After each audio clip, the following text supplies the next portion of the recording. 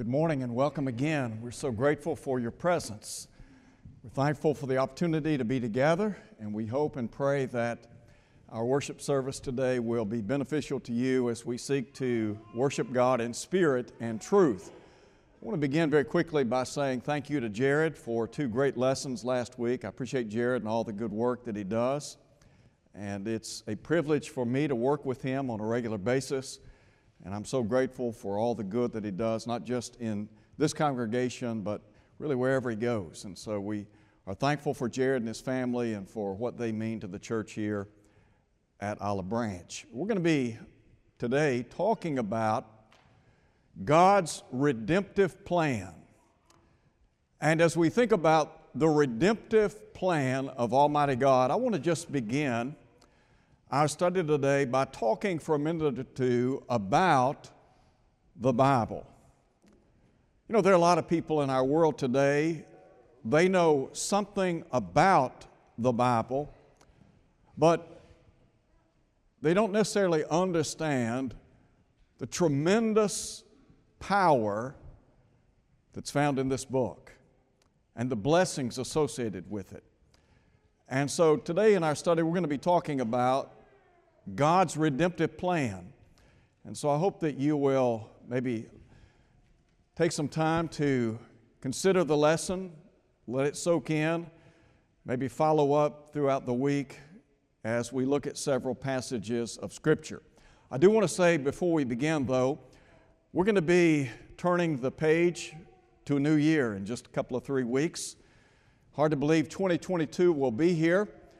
I have mentioned before that we're going to be looking at some of the key characters in Scripture in the next year. Jared and I, we've sat down, we've looked at a number of characters. We'll be publishing that very soon, and we hope that you will study with us in the next year as we look at some of the great characters of both the Old and New Testaments. All right, let's talk about God's redemptive plan. In Hebrews chapter 2, the writer asks this question: how shall we escape if we neglect so great a salvation? If you and I wanted to sum up the Scripture, we might simply say it's all about redemption. It's about salvation. So when you look at the Bible, to understand that the new covenant, the law of Christ under which we now live, this covenant has been soaked in the blood of Jesus Christ. In Matthew chapter 26, you remember Jesus partook of the Passover feast with His disciples. And in that context, He said, "This is the blood of the new covenant which is shed for many for the remission of sins." So when you pick up this book and you start reading the New Testament, you need to understand that the new covenant is soaked in the blood of Christ. That ought to cause us to appreciate the Bible and the redemptive plan of Almighty God, because God had all of us in mind when He planned His scheme of redemption. So let's just talk about this redemptive plan of God. Now, there's some things that I want to call attention to in our study. First, I want to talk about the primitive cause of salvation. When we say the primitive cause of salvation, what we're really emphasizing is the source, or the architect, if you please, of the redemptive plan that we read about in Scripture. That would be God the Father.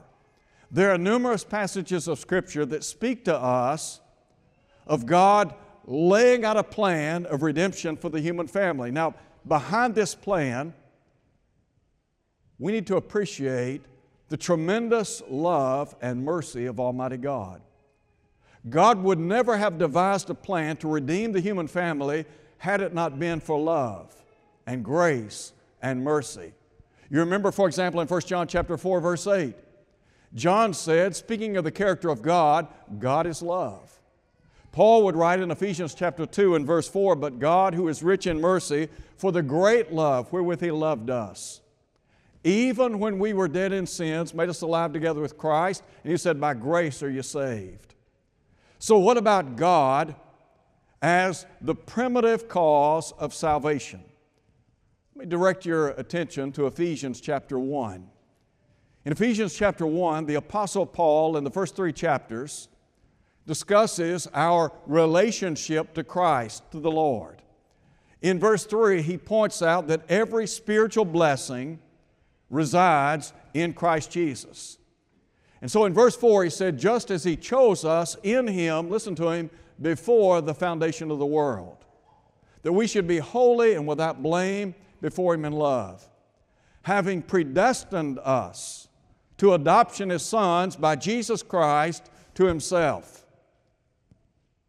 So here the Apostle Paul speaks of this redemptive plan that God formulated before time began.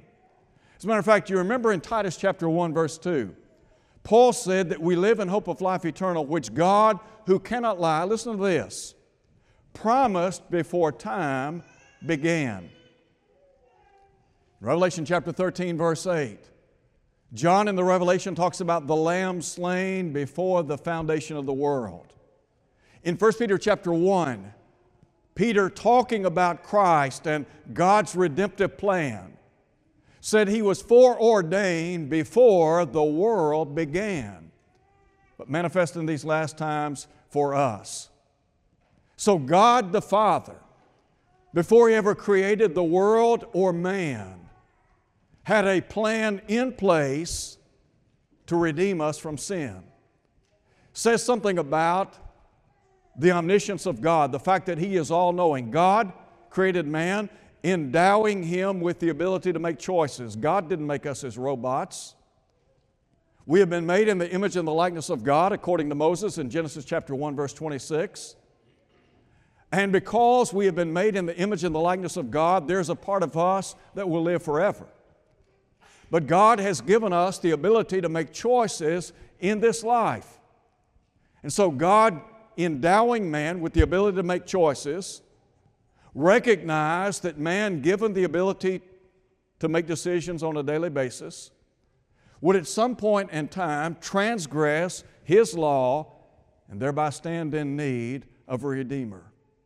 So when man sinned in the Garden of Eden, what do we read about in Genesis chapter 3, verse 15? Immediately God began unveiling this redemptive plan. The Bible tells us that we have been saved. Matter of fact, Paul in 2 Timothy chapter 1 said that we have been called by Almighty God and that He has saved us not by our works, but by His own grace and purpose in Christ Jesus before time began.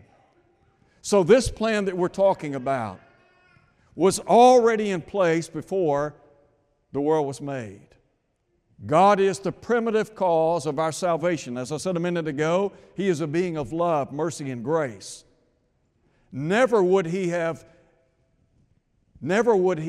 taken the initiative to save us if He didn't love us, if He wasn't concerned about our well-being. Then there's a second thought I want to share with you. We talk about the primitive cause of salvation, but then in the second place, the sacrificial cause of salvation. The passage that was read a moment ago in John chapter 17. Jesus is praying in the shadow of the cross.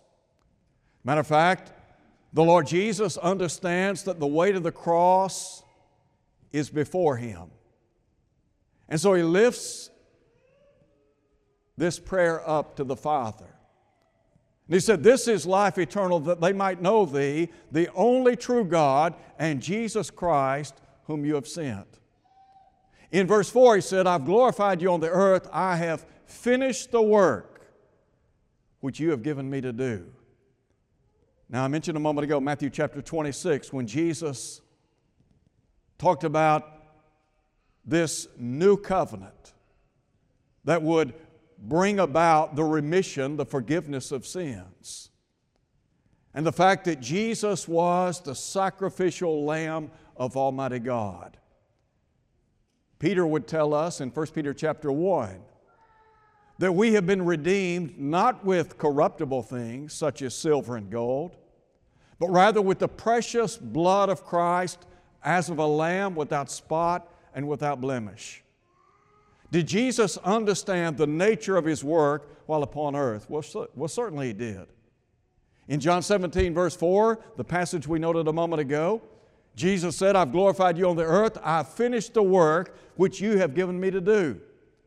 The psalmist in the long ago, David pointed to the coming of the Christ and the fact that the Christ came, as the Hebrew writer points out, quoting Psalm 40, Jesus came to do the will of Almighty God. So in John chapter 6, we hear Jesus saying, I came down from heaven not to do my own will, but the will of the Father who sent me. Well, what was that will? Do you remember what the angel said to Joseph? That Jesus would save His people from their sins. Travel back in time 2,000 years ago. Imagine yourself in the upper room with Jesus. And as the Passover feast is coming to a conclusion, Jesus institutes this new covenant or discusses this new covenant.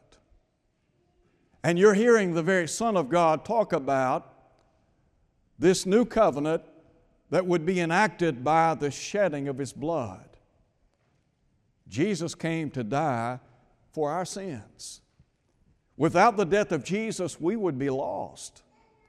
In the book of Ephesians, Paul tells us, in Him we have redemption through His blood, the forgiveness of sins according to the riches of His grace. Every time we partake of the Lord's Supper, we ought to be mindful of the precious blood of Jesus, that sacrificial offering for sin. The fact that Jesus gave His life for us. You remember the Apostle Paul in Galatians 2:20? Said that Christ loved him. And that Paul said He gave Himself for him. That's the one we're talking about. The sacrificial cause of salvation. Jesus, the Son of God.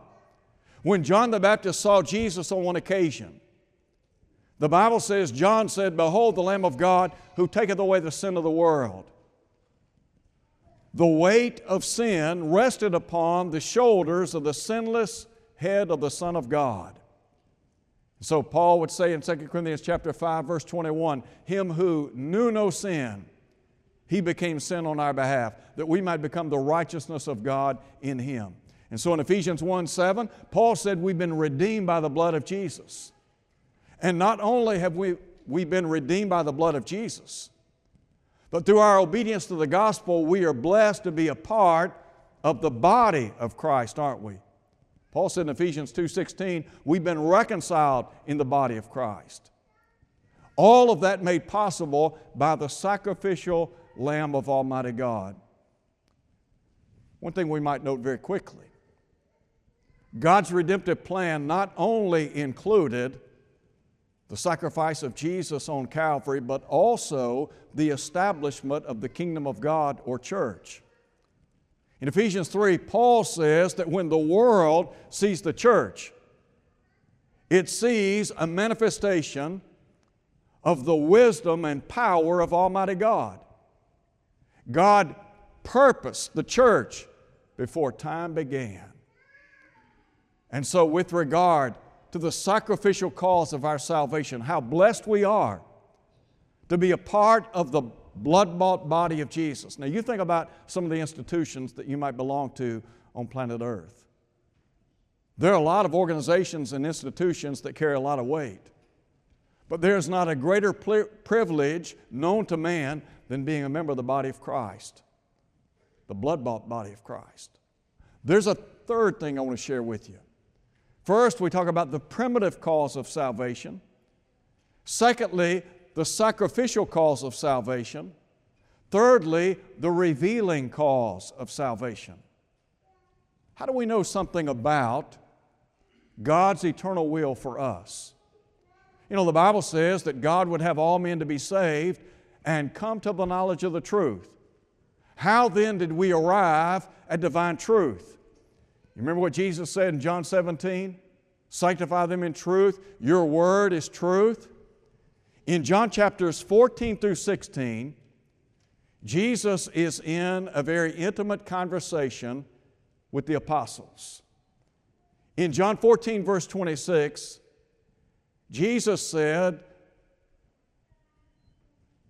"But the Comforter, the Holy Spirit, whom the Father will send in my name, He will teach you all things and bring to remembrance all that I said to you." In chapter 16, again, Jesus talks about the work of the Holy Spirit. He's talking about revelation in this context. And so in John chapter 16, Jesus said, "It is to your advantage that I go away." He said, "Because if I do not go away, the Comforter will not come to you. But if I depart, I'll send Him to you." When He comes, here's what He's going to do. Jesus said He will convict the world of sin, of righteousness, and judgment to come. Of sin, He said, because they do not believe in Me. Of righteousness, because I go to my Father and you'll see Me no more. Of judgment, because the ruler of this world is judged. He said, "I have many things to say to you, but you're not able to bear them. However, when He, the Spirit of truth, is come, He will guide you into all truth." He'll not speak of His own, but rather whatever He hears, that He will speak and show you things to come. Now, understand, He's talking to the apostles here. And what He is saying is that the Holy Spirit would guide them in the process of revelation. You remember the Apostle Paul in Ephesians chapter 3, how he talked about how he received revelation from God, took that revelation and wrote it down in words. He said, "Whereby when you read, you may understand my knowledge of the mystery of Christ." So the Holy Spirit has revealed the will of Almighty God.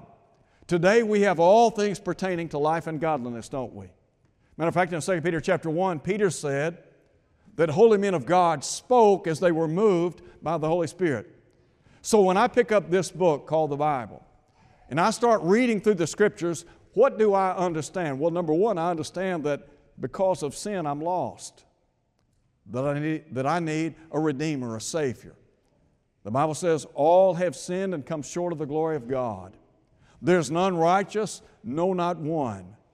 The consequences of sin, death, spiritual death. Paul would say in Romans chapter 6, verse 23, the wages of sin is death. But then the flip side of that coin, the gift of God is eternal life in Christ Jesus. Paul in 2 Timothy chapter 1 talked about the appearing of our Savior, Jesus Christ, who has abolished death and brought life and immortality to life through the gospel. So when I pick up this book and start reading Scripture, number one, I understand that I have a problem called sin. God's answer to sin was Jesus. I can read about my status in the world, that I need a Redeemer, and that God is interested in me as a human being, as an invaluable soul before Him. The Bible says God's not willing that any should perish, but that all should come to repentance. You want to talk about the love of God and the grace of God. There's no one who will ever love you more than God. There's not a person on earth that will ever be as interested in your soul as the Lord will. Again, Paul said God would have all men to be saved and come to the knowledge of the truth. The investment that God has made in you individually and me. The fact that He spared not His own Son, but freely gave Him up for us all. What does that say about the primitive cause of salvation? What does it say about the sacrificial cause of salvation? God the Father, the architect of this plan of redemption. Jesus, the agent by which this plan was brought to reality. So on Calvary, 2,000 years ago, Jesus lifted up between two thieves on Golgotha. Remember what Jesus said? It is finished. the weight of God's redemptive plan rested upon the shoulders of the Son of God. So as we read through the Scriptures, we ought to come to an appreciation of the role of God the Father, Jesus Christ the Son, and the Holy Spirit. The Holy Spirit is the revealing cause of salvation. There is a fourth thing that I would share with you, and that is the instrumental cause of salvation. The means or instrument that God uses to reach the human family is the gospel of Jesus Christ. That's it. In Ephesians 1:13, Paul said, "In whom you also believed, after that you heard the word of truth, the gospel of your salvation." Paul would say in Romans chapter 1, verse 16, that the gospel is God's power to salvation. Remember what Jesus said about the Holy Spirit and revelation? That He would convict the world of sin, of righteousness, and judgment to come.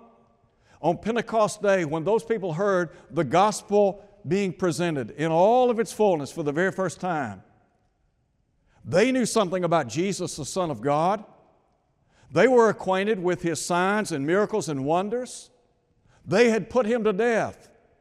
And yet, Peter, in his proclamation of the gospel, says that death was not able to hold the Lord in the tomb. Raised from the dead, seated at the right hand of God, where He now wields all authority.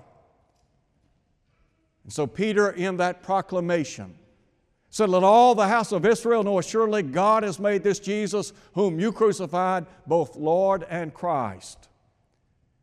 When Jesus bore that cross, you remember He fell beneath the weight of the cross, and they compelled a man by the name of Simon to bear that cross. It wasn't his cross He was bearing, it was your cross and my cross. The Lord didn't have a cross. He bore our sins, listen to Him, He bore our sins in His body on the cross, that we, being dead unto sin, might live unto righteousness. So the presentation of the gospel of truth, on Pentecost Day, they heard the gospel.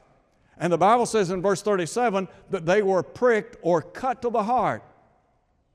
That's exactly what the Lord said that the Holy Spirit would do through the revealed will of God.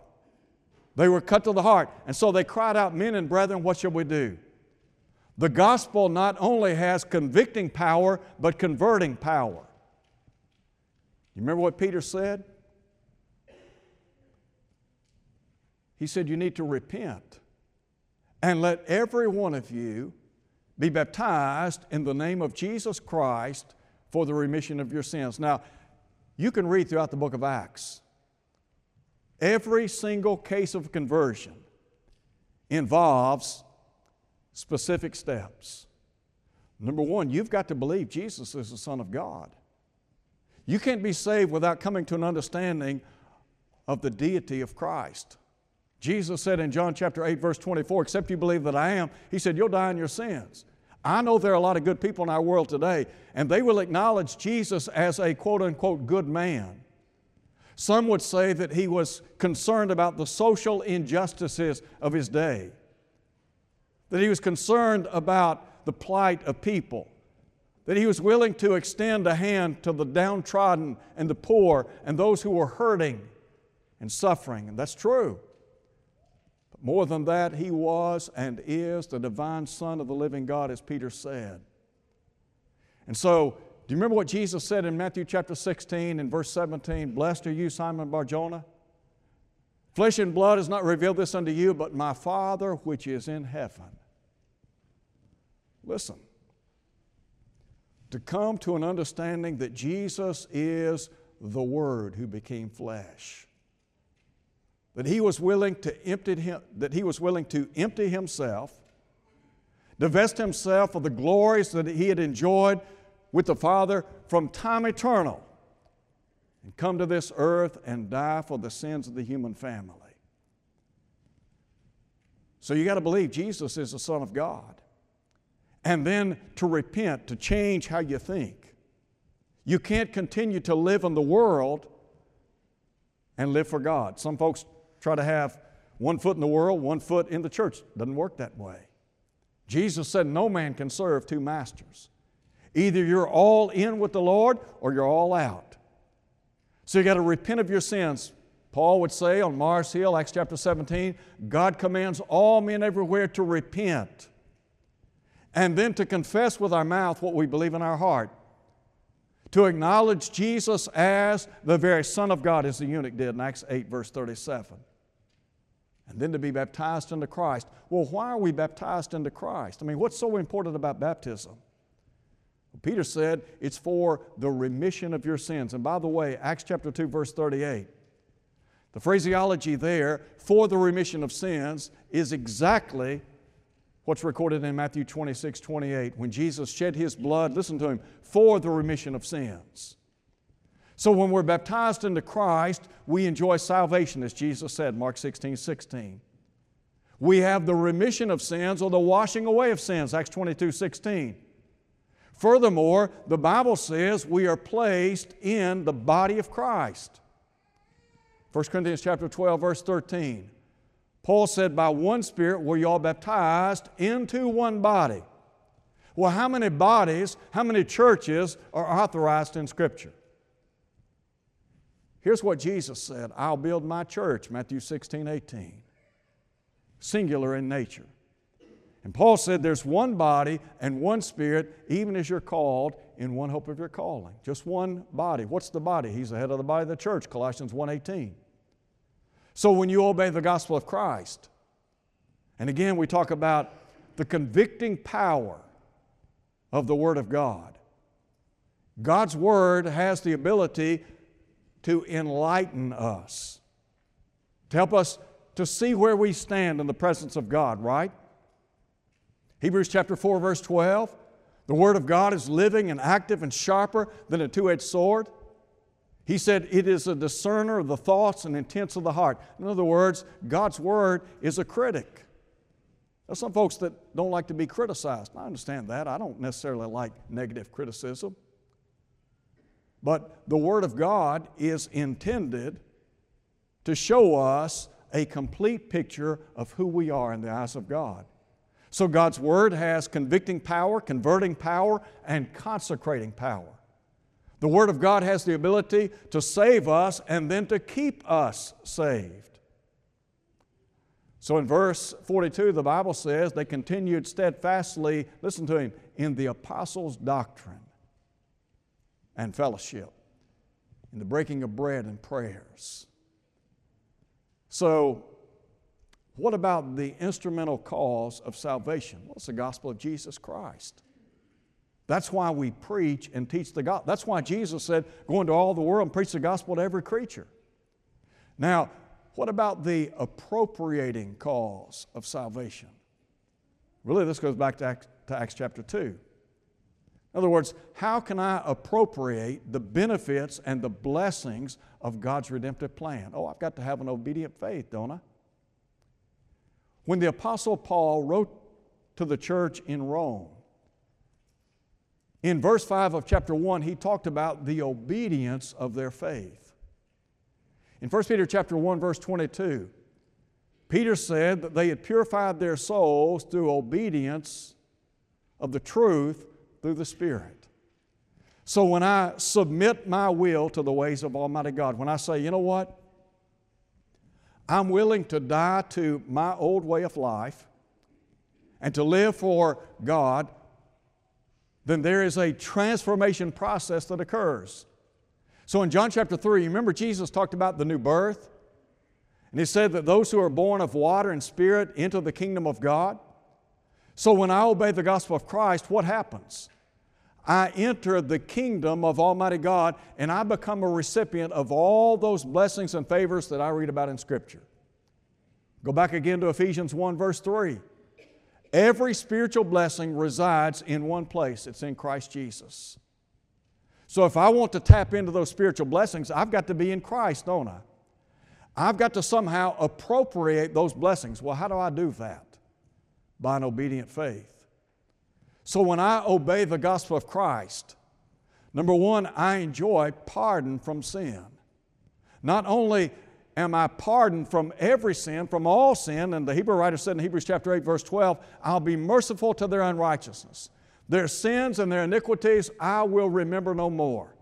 I'll tell you what, one of the great blessings of being a child of God is to know that I do not have to walk around with the baggage from my past, the weight of sin.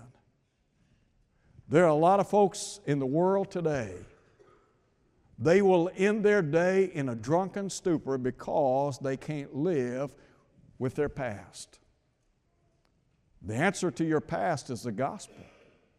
The answer to the sins of life, again, the gospel of Jesus. And you think about when you obey the gospel of Christ, that you appropriate the benefits and the blessings of the blood of Jesus. There is nothing in this world that can remove the stain of sin other than the blood of Jesus. In Revelation chapter 1, verse 5, John said unto him who loved us and washed us from our sins, listen to him, by His own blood. Where did Jesus shed His blood? Wasn't it on Calvary? In a minute, we're going to partake of the Lord's Supper. And as we partake of the fruit of the vine, we're going to remember the blood that was shed for what purpose? For the washing away of our sins. So listen, it's not about who you were in the past. It's not about what you were in the past. It's about what you are today. And in Christ Jesus, what's in the past is in the past. Remember the words of Paul in 2 Corinthians chapter 5? If any man be in Christ, he is a new creation. Listen to him. All things have passed away. Behold, all things have become new. You want to have an opportunity. Let me just ask it like this. Don't you think there are a lot of people in the world today, if you could say, how'd you like to just start all over? Think that'd be appealing to people? There are some people that have made an absolute train wreck of their lives. I mean, there are people all over the world whose lives have been marred by mistake after mistake after mistake, marred by sinful living. And yet what Jesus is saying is, when you come to me, let me tell you what, you've got a new life ahead of you. Paul said we are delivered out of the power of darkness and translated into the kingdom of God's dear Son. And it's in that sphere that we enjoy redemption through His blood, the forgiveness of sins. So I want to ask you today, have you appropriated the salvation that we read about in Scripture? Have you obeyed the gospel? If you haven't done that, would you consider doing that today? To become a child of the living God, to be a part of the kingdom of God, to enjoy all the riches that are found in Christ Jesus and in Him alone. I know there are a lot of people that struggle in this world. There are a lot of folks in our world today that, quite frankly, their lives aren't headed in the right direction. The key to living a successful life is to live a life in Christ. Look at Saul of Tarsus and the change that came about through his obedience to the gospel. That same change can be yours today. There's one other thing I would conclude with very quickly.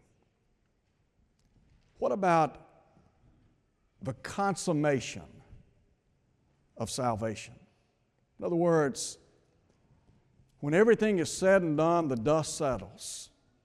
And I've lived the Christian life and I've done my best day in, day out. Well, what's in it for me? Do you remember in 1 Peter chapter 1, Peter writing to Christians that were suffering, that were besieged by trial after trial? In verse 9 he said, receiving the end of your faith, the salvation of your souls. What's Christianity all about? It's about living for God today so that you can live with God one day in heaven. So if you'll do what the Bible says to do, I promise you this, you won't be disappointed. Jesus said it like this, in my Father's house are many mansions. If it were not so, I would have told you. But Jesus said, I go to prepare a place for you. God wants you to be in heaven with Him one day. Be a tragedy to leave this world without Christ in your life. So today, think about where you are. Understand that God's redemptive story is personal. This is not just a book for the masses of people. This book about salvation is personal. It is God's letter to you, saying in effect, I want you to become my child. I want you to enjoy my blessings. How could you say no to that? If you haven't obeyed the gospel, won't you do that today? If you're here today, maybe your life's not what it ought to be, could we pray with you and for you? God will forgive your sins. If you're a child of God and you're not what you ought to be, it's our privilege to pray for one another, and we'd be happy to pray for you so that you might enjoy the fellowship that we read about in Scripture. Won't you come as we stand and sing?